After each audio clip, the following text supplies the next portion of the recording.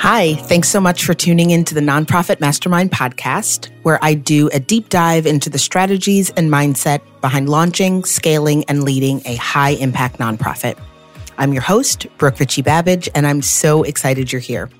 You are listening to episode number 5.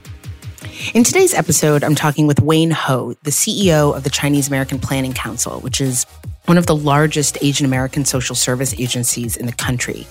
I was really excited to talk with Wayne for so many reasons. I wanted to talk with him about his leadership in advocacy spaces, his perspective on how both social services and working with government will need to change in the coming months and years, and on how it feels to have to think through leading such a large institution in such a destabilizing and uncertain time. We got to talk about all of that and our country's deep fissures around lines of race and class and how they've become even more urgent in the past year for social service organizations and advocates that are working in communities of color, if that's even possible. And we got to talk about the role and responsibility of government as a partner in shaping what equity will look like in actual communities and lives in the next normal. We also remembered early in our conversation that we were at the Kennedy School together close to 20 years ago, both focused on how to leverage policy to change systems in the lives of vulnerable communities. So we had a great time riffing and talking. This conversation is taken from my video series, The Next Normal, which explores issues of strategy, sustainable leadership, and racial equity in the nonprofit sector in the world that will follow the tectonic shifts in 2020. So let's get started. Hey, Wayne, great to see you.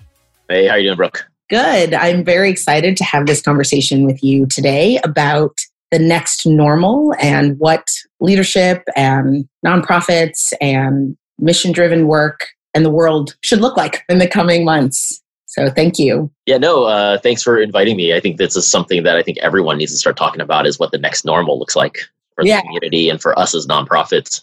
Yeah. So I would love to actually just kick off by going right to the heart of the question. A lot of people, I started having these conversations, as I was telling you before we started recording, because people keep talking about returning to normal. But when I talk with people like you and people who are doing mission-driven work, particularly here in the city where we live, everyone's like, the old normal wasn't good for the communities and people we care about. What are your thoughts about returning to normal and why next normal is maybe a better way to think about it? Maybe it's because the presidential election is in my head right now. But, you know, the famous question that they always ask during debates is, are you better off now than you were 4 years ago? And I feel like in many ways, that's a legitimate question for us in the communities we serve, my staff that we employ, our family members, which is, were we better off before the pandemic started? And then if we weren't, and that's not the normal we want to go back to, then this is an opportunity for us to do something different.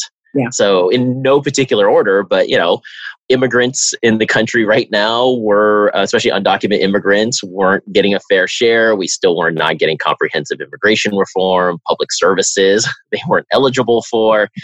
In the Asian American community, there continue to be a lot of divisions with other Black and Brown communities, which obviously becomes even more important right now, to just the Asian American community being so misunderstood and many people thinking that they're successful. So nonprofits that serve them don't get a fair share of philanthropic dollars or government dollars. And obviously right now, I think the pandemic showed that there's a lot of inequities and issues in our communities, and we don't want to go back to normal. We want to go to something better. That's right. What does better look like? Well, that's the hard question. Can the city, state, and federal government find the resource? Well, the federal government can always find the resources. The question is whether it's going to come to the state and the city and how they allocate those resources. One that's obviously top of mind right now is really around people who are struggling with poverty. And I think that in the simplest core, human services nonprofits are trying to lift up all communities who are some way marginalized, oppressed, or not part of the socioeconomic system, or not succeeding educationally or in other institutions. So what can we do as human services right now to make sure it's not just about offering childcare or getting people some entry-level jobs that are minimum wage through our job training programs, or doing some legal services for immigrants so they're not getting evicted? but what can we do to really move people towards thriving? So our job training program, giving people living wage jobs where they're moving up the ladder and they're becoming the bosses and the entrepreneurs. What can we do to make sure that it's not just working with opportunity youth, but we are really trying to make sure that all young people that we're serving do go to college and get a great career and come back and serve their communities. And I can go through endless examples, but I think for human services, we really need to take a hard mirror to ourselves and realize that it's not just about serving people, but it's really about changing their conditions so they can thrive. The other one that's really, I think, reflective is really around everything that's come out since the murders of George Floyd and Breonna Taylor, which is around Black Lives Matter. And I think racial equity should be top of mind right now for nonprofit institutions. And I know that you have some more questions around what racial equity looks like in the next normal. Well, I think it's interesting. I mean, I've heard this time described really beautifully as a Phoenix moment for our country. And I've been a New Yorker for more than half my life and have always done nonprofit work here in the city. And it feels very much like a Phoenix moment. And what I hear you describing is this opportunity. So much of how we have worked with Black and Brown communities, with communities that live in poverty, with immigrant communities, is rightly being sort of burned to the ground, right? Mm-hmm. Money's going away. Community organizations are really struggling to provide even basic services. And it's an opportunity to say, how do we rise stronger and better? And it isn't just about piecemeal legal services and making sure that you get 5 meals and a job, any job. It's an opportunity to rebuild in a way that's more intentional and more comprehensive. This issue of racial equity, I think that racial equity is something that should have been top of mind always, right? I mean, it's a little, we were talking before about anger, and it angers me a little that it took yet more murders and a pandemic to make racial equity seem to be top of mind for more people. I guess my first question for you is, do you think it actually is becoming more important to the powers that be and to people that run powerful institutions? Or is there a way in which our conversations are more performative than anything else? With the caveat that I have many friends that are in elected office or work for elected officials, I'm not one who's telepathic and able to figure out everyone's intent or whether elected officials really believe in racial change and racial justice and dealing with anti-racism and diversity, equity, inclusion, whatever term we want to use today. But what I do want to say is that the fact that we have council members, the fact that we have state officials, the fact that we have a mayor and a governor and other citywide and statewide officials, to folks running for president and willing to talk about these issues, I think that is a game changer. I remember, 4 or 5 years ago now, which seems like a lifetime ago, with Colin Kaepernick and kneeling down, that no elected official will touch it. We had so many people in the corporate sector shun away from it. And I always recall, I'm a San Francisco 49ers fan. I'm from the Bay Area. And I remember when I was doing the hashtag of Stand with Cap, and I stopped watching NFL specifically because of what happened with Colin Kaepernick. Yeah. And that's the only sport I follow. It was very hard. And there's obviously other issues with the NFL about how they deal with sexual harassment, sexual assault, and other issues, or the owners and what happens there. But I think this is to say that I would have never imagined that a few years later, you have the NFL, the No Fun League, with the commissioner Roger Goodell saying that we were wrong with how we treated Kaepernick. Or even it's performative and they know their market and they did some surveys. But the fact that we have Amazon or Hulu or Netflix, when I'm logging in and they say Black Lives Matters, the fact that it's in many ways, we're normalizing this concept of Black Lives Matters, which to me, it should never have been politicized to begin with. Like, why are we politicizing that a life matters, especially a Black life mattering? So I do think that there's at least a change in the conversation. The real question then is, what types of policies and practices, what types of programs, what types of changes do really need to happen at all institutions? Yeah. So government, business, nonprofits ourselves, like what type of change can we do during this really hard time where we're trying to promote racial justice while at the same time dealing with a pandemic, which is day-to-day life and death for many individuals? I mean, I think that's exactly the right question. What are we being called to do differently? What does racial equity look like in practice now that is perhaps even different than it may have looked, a year ago? I know you work in so many communities in the city. What do you think it should look like? I think it has to start with leaders being willing to have tough conversations. And the conversations cannot be on social media, whether it's because of conversation. Like whether it's the number of characters you can do on Twitter, or people try to do clickbait or cancel culture. It's hard to have a real conversation where we do want a world where people can learn and ask questions. And it doesn't mean a person of color has to be the one doing all the teaching.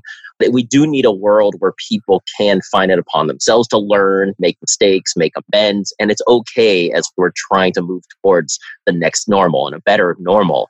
But for the nonprofit sector, it comes down to leaders. So whether that's executive directors, our boards, senior management, educating ourselves and willing to make the changes.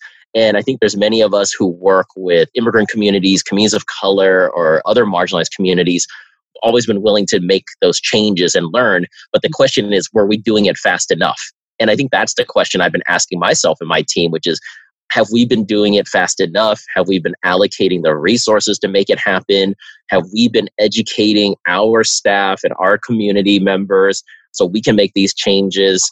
Are we having those tough conversations with our allies and partner organizations? And I think those are really hard conversations to have.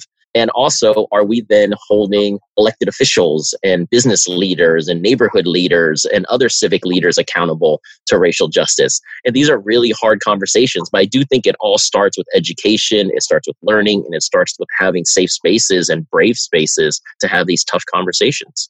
I mean, I love that you talk about brave spaces, because I think one attribute of the next normal that I hear you highlighting is this willingness to be vulnerable.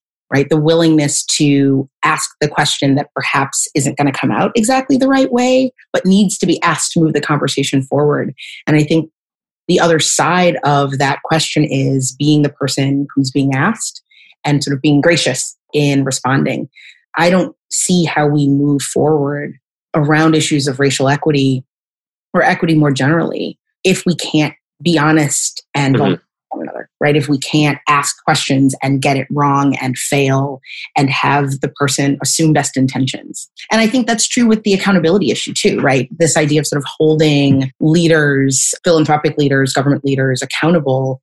Often the word accountability is used as a weapon, right? Mm-hmm. But I don't hear you using it that way. I hear you talking about accountability as part of a conversation. I know you do a lot of work with government. What do you think accountability looks like in the next normal, in a healthier relationship between sort of nonprofits and government and philanthropy? So I think accountability does not mean that we stop doing the good things or the positive things. Right. Accountability is stopping the bad things that are going on. So if there's good policing and good police tactics, and this is not to get into whether or not police as an institution should exist. Practically right now, we do have the NYPD, which is the largest police force in the country. So there's a reality there.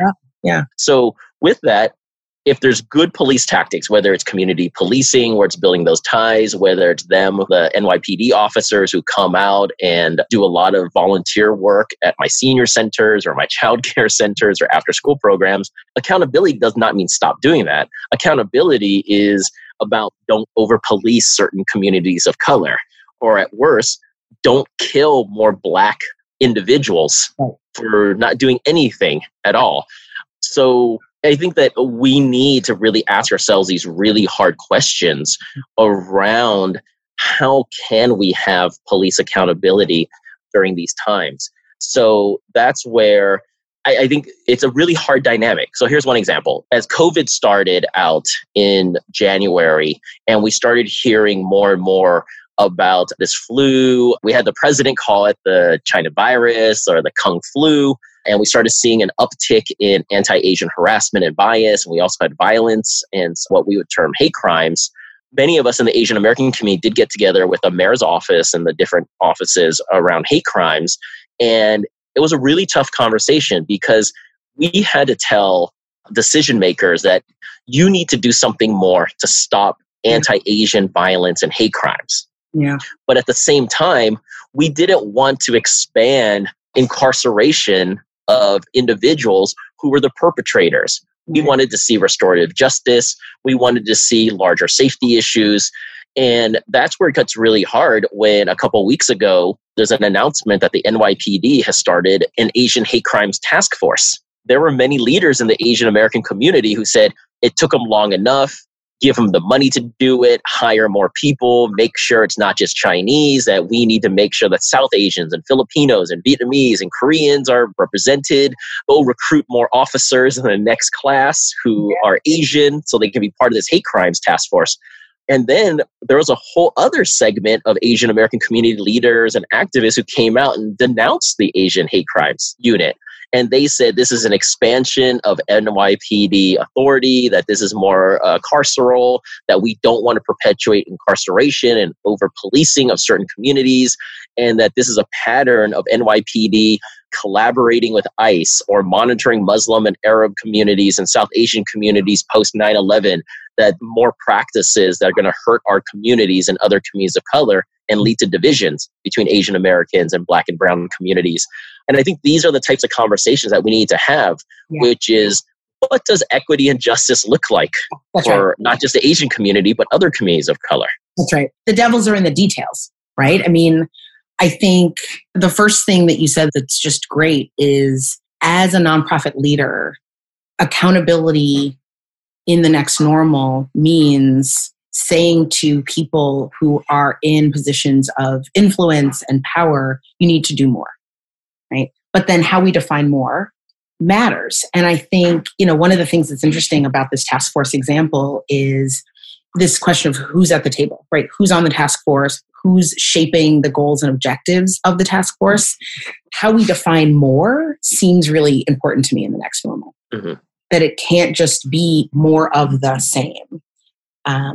That there's more restorative justice and restorative practice work. One of the things that's always been really exciting to me about these conversations about what the next normal looks like is this question of who should be at the table for which decisions. And I'm interested in your thoughts about that. I mean, how do we create processes for defining what more looks like, what accountability looks like, what racial equity looks like? How do we create systems that are bringing in the right voices? And I know you and I have been doing this work for a long time. Like, there are working groups and their task force and their coalitions, and often they are great and very powerful and high impact. Sometimes. Sometimes, okay. They can be. And so I don't want to say the work that social justice leaders have been doing for decades and generations hasn't worked, but I do think there's an opportunity to rethink and think more expansively. What are your thoughts about that? I would answer in two ways. I think first is, and I'm interested in digging deeper into this too, which is, what can we do within our nonprofits ourselves? Yeah. And I remember graduating from college, and my whole career has been in nonprofits, where I was thinking corporations are evil and capitalism, and they're the ones perpetuating inequities, and that government, they're the ones too that are always behind the 8 ball, and they're late to things, and they're not innovating, and they uphold, and a lot of the laws, especially at the national level, uphold inequities on purpose. Yeah. So nonprofit's the one that I'm going to go to, and that's where it's Pollyanna and utopia. We're all going to get along. It's along. That's right. Everyone's going to get along. We're always going to do the right thing. And that's not true. I think it's complicated. I've learned there's good people in all sectors. Yeah. There's bad players in all sectors. And I do think it comes down to us individually. It doesn't matter what position you're in, whether you're the frontline staff worker or you're the executive director of a nonprofit. Are you willing to learn? Are you willing to change? Are you willing to identify an issue and not just criticize? I think it's easy to be critical, but can you come to the table with a real recommendation about what changes should take place and why those changes would be better, not just for our employees, but also better for the communities? That's the hard question.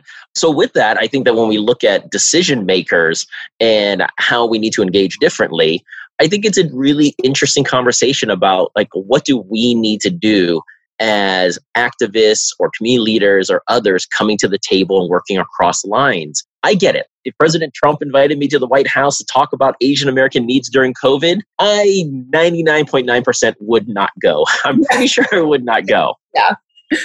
But if there were other presidents, George W. Bush, whose policies I don't agree with, and even regardless of parties, there's policies the governors do that I think are detrimental to communities of color and immigrants. There's policies the mayor has done that are detrimental to communities of color and immigrant communities. But I would be willing to engage with them because, and maybe it's because I know there's just people in their offices as well as in different city agencies and state agencies who do want to do better. And it's not just what the executive wants. Yeah. So I would encourage any activist who does get invited to the table that they do need to come to the table, that your protest can be at the table. Your protest doesn't have to be away from the table. Mm-hmm. On the other side, though, and I think we saw that with the mayor's office, I think there's unfortunately, this administration does not know how to bring diverse voices to the table. Yeah. They can appoint people to many task forces and advisory councils. They can bring us in for many meetings and we can have endless meetings on a topic where we're giving out good ideas, but very seldom is the information transparent, is the information timely, is the information in two ways. And maybe I'm appointed on the worst, maybe I'm not on the You just weren't on the right task force. I'm on the right ones. But it seems like the low-hanging fruit is what we get agreed to by decision makers, but the big issues never get taken care of or they're put to the side. It's just not implemented. And I was on the school diversity group that came out with 2 reports around promoting school integration. And our first report had low-hanging fruit, and many of those were implemented. Our second report had larger conversations about enrollment in specialized high schools and gifted and talented and how to look at different enrollment numbers and screens. And unfortunately, while ideologically there was agreement with the administration and the chancellor, nothing has been implemented. And this report came out years before COVID. So I think that's really what has to happen under this administration. And, the governor doesn't even have task forces or ways of communicating with him other than us having to protest in front of his office on 3rd Avenue or trying to get into the press. And that's the only time they react to us. I mean, I think you raised a number of things that go to the heart of how we move things forward, right? It isn't enough to have a coalition or a task force. There has to be real transparency. There has to be actual communication, which is 2 ways. It's not a statement followed by, a responsive statement. That's not communication. That's not a conversation. There need to be people at a table where actual decisions are being made, not just conversations. I do a lot of work with networks, which are really interesting to me as sort of a way of bringing about social change. And one of the things that I appreciate about the model is inherent in working as a network is the idea that you have to agree on a common purpose and that part of the work of the network is clarifying that purpose. And I think what can happen sometimes with coalitions and task forces is that somebody somewhere that isn't at that table has identified a goal, right? Or at the very least, a set of priorities about how money is going to be allocated and resources are going to be allocated. And there isn't necessarily common understanding or agreement about those priorities. And so there are a lot of people having really great, important conversations over here when the priorities have already been set over here. And that's something that I think needs to change in the next normal. That if you're going to pull people together, if they're going to be different people at the table, it actually has to be meaningful decision-making happening at that table by those people. And that takes a relinquishment of power. Mm-hmm. So I guess my last question for you is about this issue of power.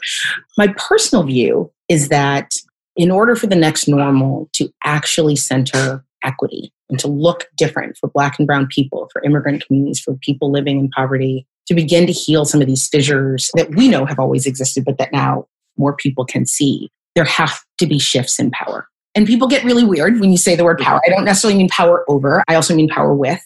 But this idea of sort of who is making decisions, who is allocating resources, who's setting priorities, people who have for centuries been the ones making decisions and allocating resources have to let go. Does that resonate with you, or do you think I'm too cynical? Do you think that's it's true? Yeah.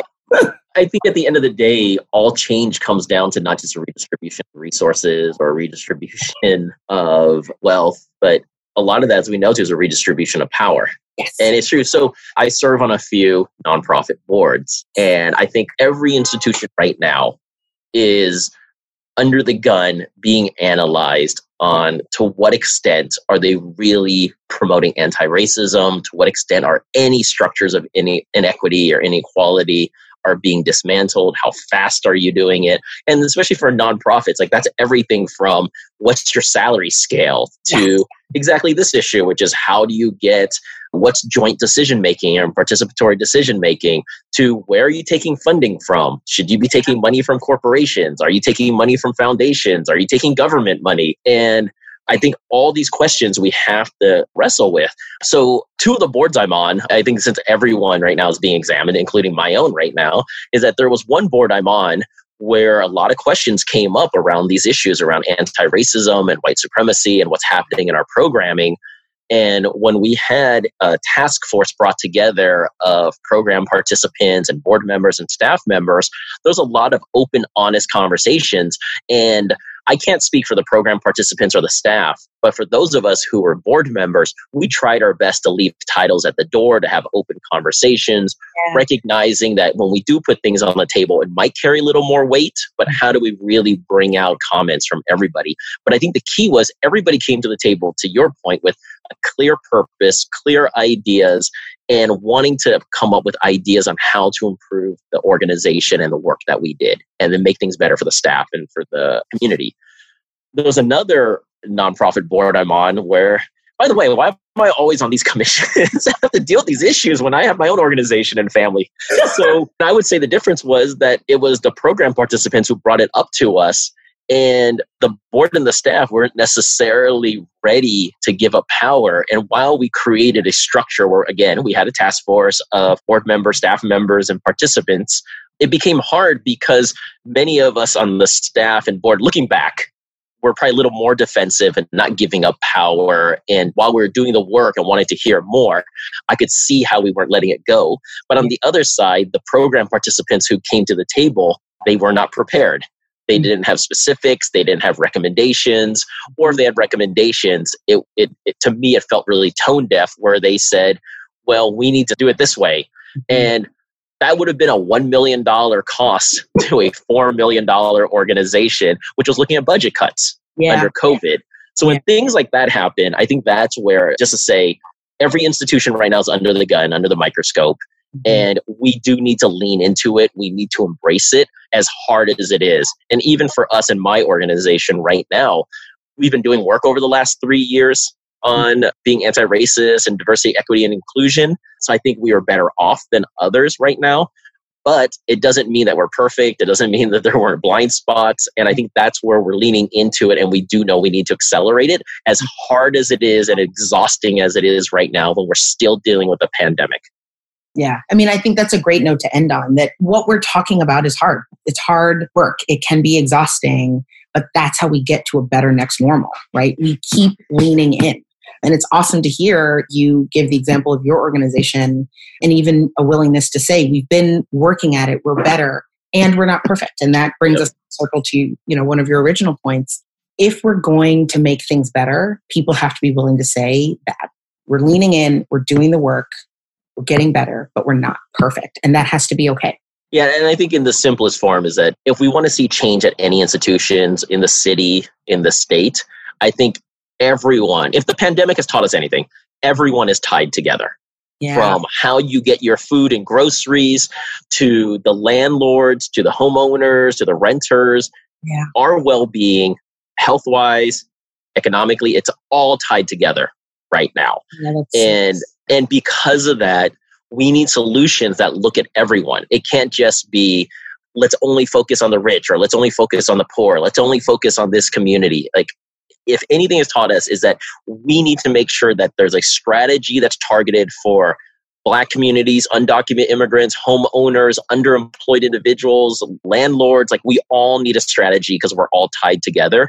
But it has to be an equitable strategy. Not everyone needs the same thing. And that's where we can have brave spaces for conversations, but I think we need brave spaces for decisions to promote this change in New York City. I love that. Well, thank you so much for a great conversation, Wayne. It's always so nice talking to you. No, it's good talking to you too. Thank you very much for the invitation, Brooke. Have a great day. All right, you too. Thank you so much for joining me this week for this episode of the Nonprofit Mastermind podcast. If you enjoyed this podcast, please subscribe on Apple or wherever you listen to your podcasts, and definitely share with your friends.